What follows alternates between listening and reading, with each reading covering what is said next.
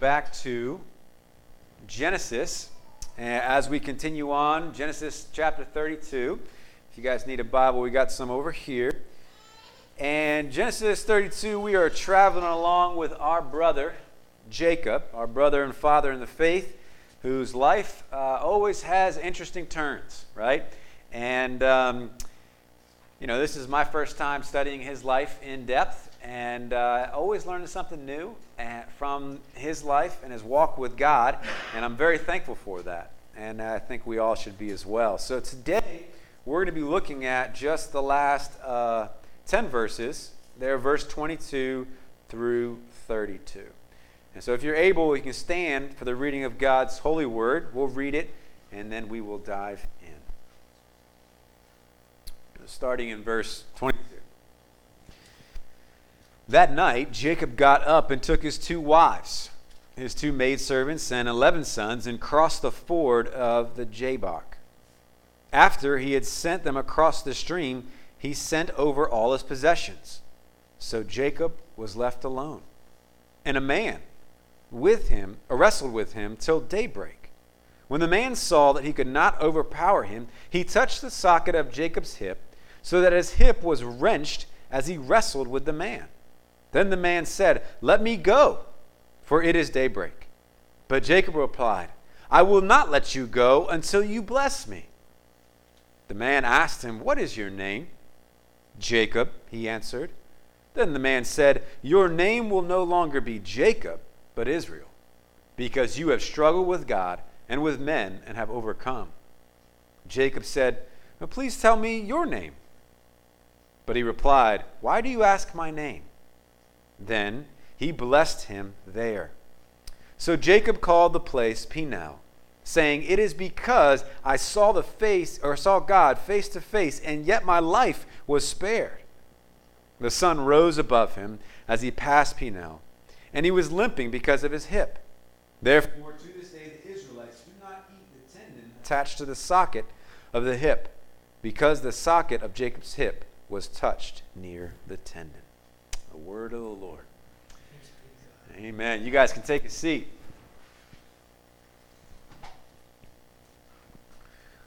Well, as I'm starting to study this text, I'm reminded yet again that this world is not our home. Amen? And that's kind of a Christian way of talking, but what we mean is that when we look around this world, we begin to see that there are things that are wrong. There are things that aren't quite right. Okay? And actually, a lot isn't right about this world. And this is why the Bible talks so much about you and I, as Christians, being pilgrims in this world. Now, a pilgrim is a traveler, right? This is not his true home. He's going from one place to the place that he is trying to get to, or she is trying to get to. And the Bible compares us to being these travelers passing through on our way to the true promised land. Right? This world was never intended to be the true promised land as God designed it. Yes, we're going to talk about the promised land today, and how Jacob is entering back into that promised land that God promised him and his family and his descendants after him. But it was always to be a pointer to the true promised land that was yet to come for all of God's people, where it would be even better than the Garden of Eden, where all sin and hurt and tears and everything that's bad about this world would be taken away, where God would dwell with his people for all eternity. Something that you and I as Christians look forward to. Something that we yearn for on a daily basis. Somewhere where we will see God face to face. And yet we know that for now we are still on a journey. And we're not there yet. Just like brother Jacob. And along the journey we are being readied for that true homeland. See, Jacob was also being readied or prepared on his journey towards the promised land. See, God was retrofitting him and getting rid of all of his self-reliance and all of his pride, all of his me-centered living, just like God does for you and for me as we are headed to the promised land. And this process we know won't be complete on this side of glory. We know that it will only be complete when we reach heaven, right? Then we will be without sin. But for now, God takes us on this path that always maybe doesn't seem to make sense. We don't always know why God is allowing certain things to happen in our lives. We always ask questions. God, what are you doing? Why are you allowing this to happen at this time? Haven't I already had enough already? And yet, God, in his wisdom, mysterious as it may be, is doing these things for our good, preparing us for something that is so much greater to come. C.S. Lewis says this. He says, it seems to us all unnecessary, but that's because we have not yet the slightest notion of the tremendous thing he means to make of us. You and I have no idea, maybe some idea, but barely an idea of what God is making us into be and what it will be like when we're with him for all of eternity in heaven. In these past few weeks, we've seen how Jacob and his time with Laban had come to an end, and it was time to face the music. He had to go back to his brother who, when he left, wanted to kill him. Yes, it's been 20 years, and a lot has happened in Jacob's life. He has matured a lot. He has grown in his walk with the Lord, but it's time to go back home and to reconcile with his brother. And yet this is a very scary prospect.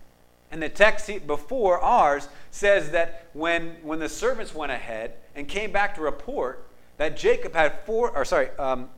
Esau had 400 men with him. And Jacob was scared out of his mind.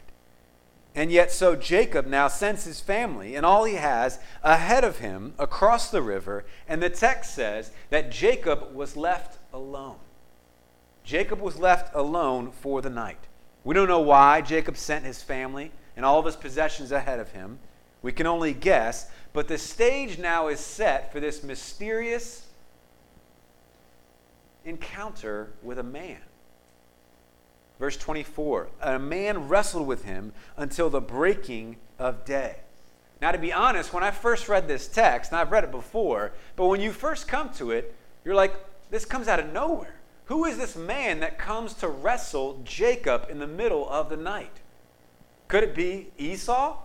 I mean, Esau was ahead of him, and he knew he was going to meet Esau. He was afraid of meeting Esau, so it couldn't have been Esau.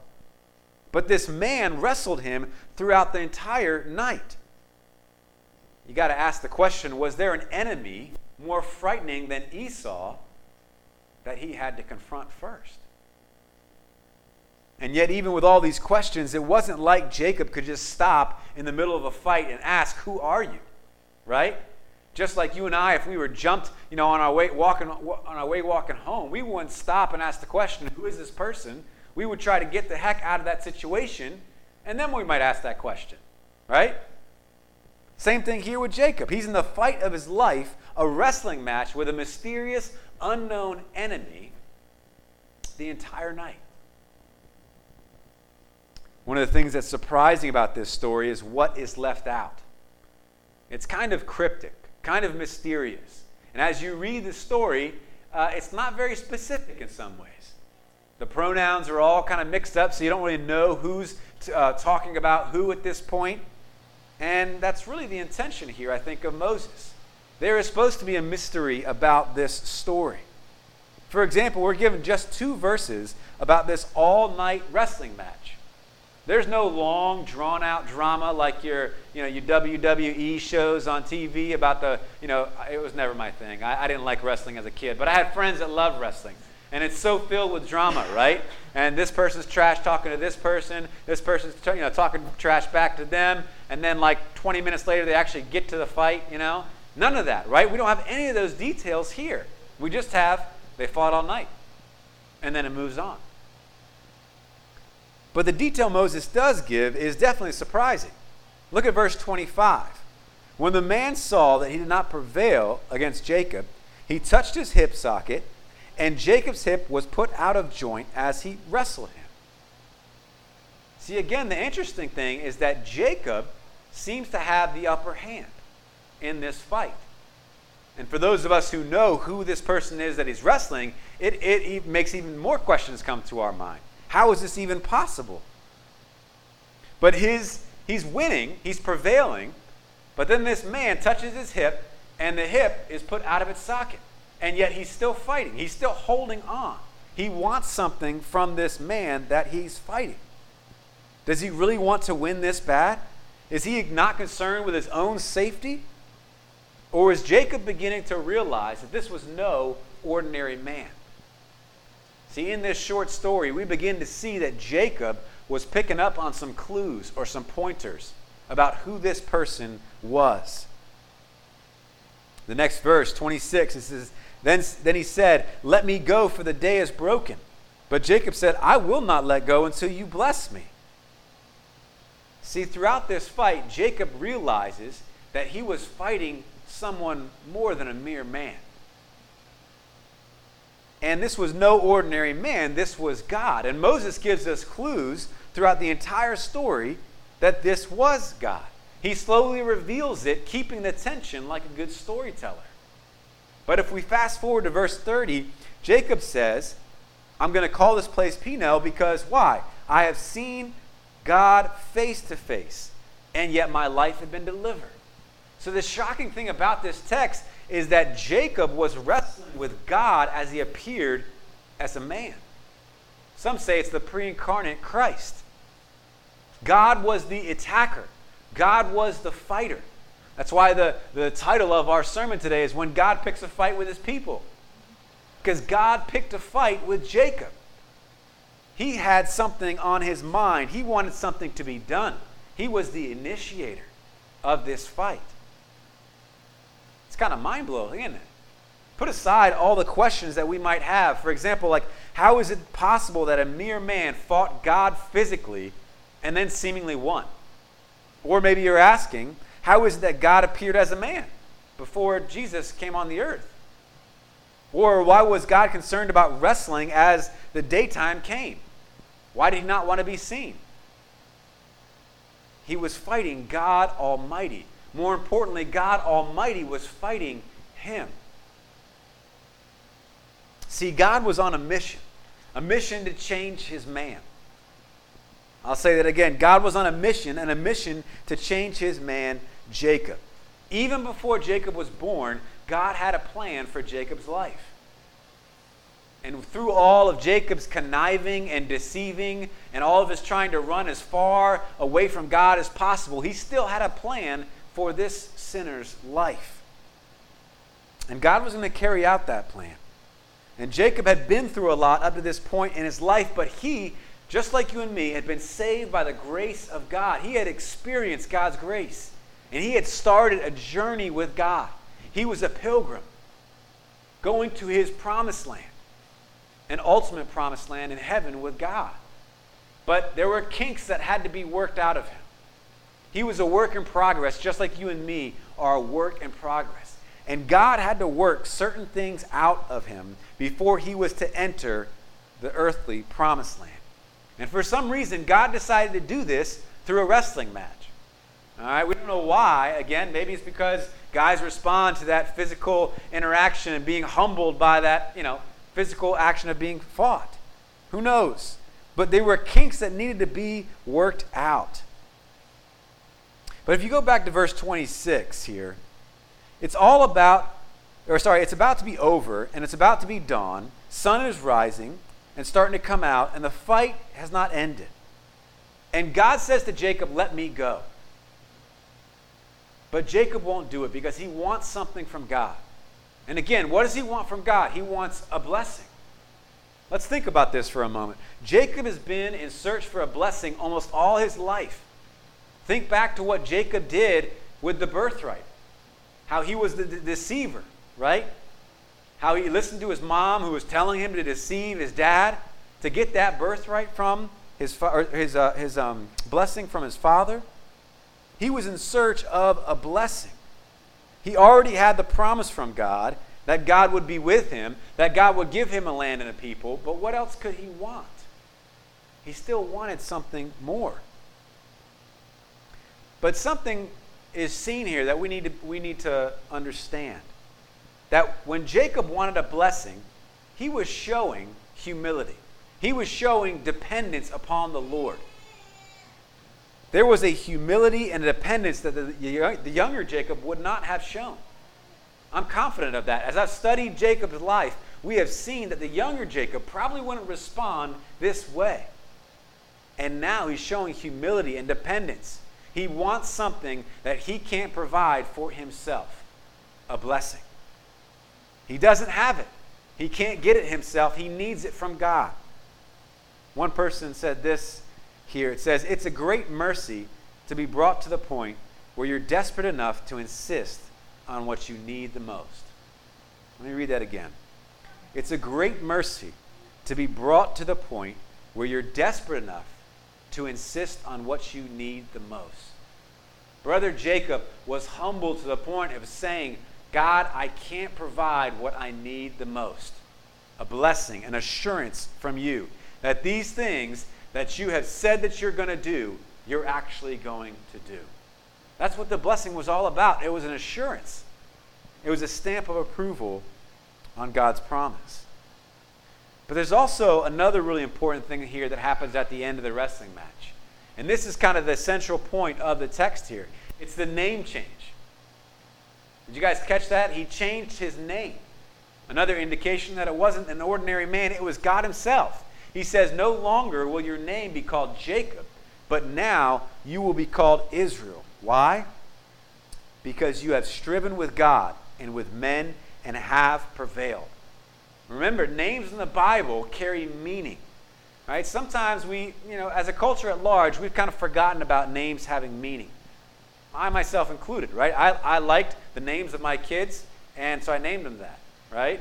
It's not necessarily they have meaning, and we love their meaning, but it wasn't because there was particular meaning in our heart that we want to name our kids. But throughout the Bible, those names that God gives, that the parents give to their children, has meaning. Jacob means what? He cheats or he deceives. Very fitting for the way that he acted most of his life. But now he gives the name Israel, which means he strives with God or God strives. Now, upon hearing that, you may think that those are two different things. But really, both are at play. Because Jacob is striving for this blessing with God in a positive way. He is striving, saying, I am not going to let go until you bless me. He's showing a dependency, a humility. He's being rid of that self-reliance, that self-independence that he had all of his life. The name reflects that. But also, God is striving with his man. He's striving, he's fighting. He's the one that picked the fight with Jacob to make him into the man that he wants him to be. And so this name change indicates a major change in Jacob's life. Jacob, the self-sufficient, independent deceiver, now has become Israel, the striver, the humble, dependent person who waits on the Lord. He has been brought through the refiner's fire to a place where he is mature, not perfect, but mature, ready to go back into the promised land, ready to meet his brother who might kill him. He's ready to enter those battlefields because God has refined him in the refiner's fire. But think about what God had to do in order to get him to this place. He literally had to give him a limp that he probably had for the rest of his life. The end of the story is that he went limping off into the distance. And this limp would be a reminder of his dependence upon the Lord. That maybe he prevailed in one sense, but God prevailed as well. God made his man into what he wanted him to be. And so in a very real way, both God and Jacob prevailed. God was yet again the deliverer of his people, and he was the one radically committed to their growth in grace. And still, Jacob gets what he wants. He got the blessing from God. But he got something that he didn't expect, which was a change in name. And along these lines, it's actually really interesting, just as a sidebar point, that when you look at the Bible in the Old Testament, you start to see the God's people being used, the name of Israel and Jacob.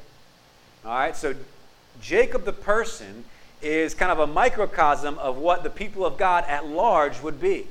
And so when the people at large were disobeying, were being self-reliant, were being independent, not following God, doing whatever they want to, they would be called Jacob. But when they were following God, when they were submitting to him, when they were depending upon the Lord, they would be called Israel. See, that man's life shaped the course of the people of God's life. And whether they were following him or not, depending on they were called Israel or Jacob. Our story ends, though, with verses 30 and 31. And Jacob called the name of the place Peniel, saying, I have seen God face to face, and yet he has delivered my life. And then he went limping off into the promised land. So in this story, there's a few things for us to learn here. And there's so much more here that I wish we had time for us to go deeper into. But the first thing here is that we have a warning from God. You and I have a warning from God here from Genesis 32. What do I mean by that? Well, one of the commentators, he describes the purpose of this story as this. He says its purpose is to warn the church that God will not allow independent, self-sufficient people to enter his kingdom, but only those who rely on God. Remember what God had to do in brother Jacob's life before he entered that earthly promised land. And in the same way, God has business to do with you and I. He has things that he wants to pull out of us. That old remnants of the sinful man or sinful woman that is still in us, that still is yet to be pulled out. He wants to make us more and more like his Son. He wants us to put on the clothes of righteousness and to take off those filthy rags of unrighteousness and put them away. He is working in us what is pleasing to him. He's softening those rough edges that you and I all have. And that work will continue on throughout all of our lives. And I'm sure that we all could give testimony how God has had to root these things out of us, especially our self-reliance and our independence and our trying to be good on our own, prideful people. You know, one of the things my wife often reminds me is that I'm a prideful man, and she's right. I'm a prideful man. It's something I've struggled with almost all my life, right? I am focused on me as a sinful man. I think that I can do things that I can't do. I think that I have a struggle with pride and self-sufficiency. I don't like depending on God. I'm sure that all of us can relate to that. I don't like being needy, let alone on other people, let alone on God. But when I became a Christian, the only way that I could come to Christ was that I would come to the end of my rope and that I would say, I don't have what it takes. I need something from God. I need to come to the place where I repent of my sin and to say I can't meet those requirements to get into heaven by myself. And so, Jesus, I need you. I need your perfect righteousness. But then I need your help to become the man that you want me to become. But it takes a place of being humble before that ever happens. And the same is true of all of us. That first of all, when we enter the kingdom of God, that we must be humbled. And then as we progress as travelers, being sanctified, ready for our eternal resting place, we need God's help as well. We have been saved by the blood of Christ, and we're now being purified as we wait to meet him face to face.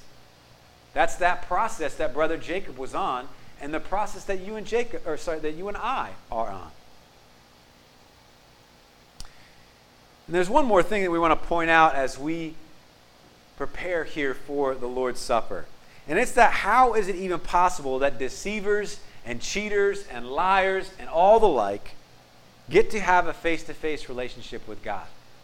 Jacob here got to meet God face-to-face. We meet God face-to-face through Jesus, right? And as crazy as Jacob's wrestling match was with God, there was yet a greater wrestling match that Jesus had to do with God the Father. What do I mean by that? Well, Jesus would wrestle for a blessing, not for himself, but for us, his people. Yet it would come at a very great cost. Galatians 3:13 says this, Christ redeemed us from the curse of the law by becoming a curse for us. For it is written, cursed is everyone who hangs on a tree. So you see here that our blessing, that the blessing that we get from God, comes through the curse of Jesus Christ. That Jesus willingly took on our self-reliance, our pride, our independence, and every other sin that you had, that I had, that Jacob had. He took that for us. He became the curse. So that now by faith we receive God's blessing. And as we do, we receive his discipline as children, not as orphans. As children, not as enemies. Now because of Jesus, we get God's grace that transforms us into the people that he wants us to be. We are his work in progress. He's committed to making this thing happen. He will see you through now all the way to the end of your pilgrim journey. But that's only true because he took the curse for you and for me. And so as we think about this text here with Brother Jacob, and we think about his journey, we need to think about our own journey. And ask the Lord, where are those rough edges that you're trying to smooth out? Where are those places that I'm acting in self-reliance, in pride, where I don't want to admit that I'm dependent upon anyone else or dependent upon God? Where are those places? And then ask God to work in you what's pleasing to him. Say, God, would you help me to be a person that is dependent, that is needy, that's okay with showing my weaknesses so that the power of Christ may rest upon me. As we saw in 2 Corinthians at the beginning of the service. His grace is sufficient for you and for me. But we have to be at a place where we're ready to receive that. Humble to receive that. Only God can do that in your life and in mine. Let's pray. Father, we thank you for your word. God, we thank you your word is perfect. And Lord, any feeble attempt of a preacher to come up and preach your text is surpassed because your word does what it's supposed to do. And so we pray, Lord Jesus, that you would work in us what's pleasing to you. And Lord, that as we're on this pilgrim journey, God, that you would sanctify us, that you would make us more like your Son, Jesus. Jesus, we thank you for taking the curse that we might receive the blessing of God. And Lord, we pray for the grace to meditate on that as we participate here in the Lord's Supper. We pray this all in Jesus' name. Amen.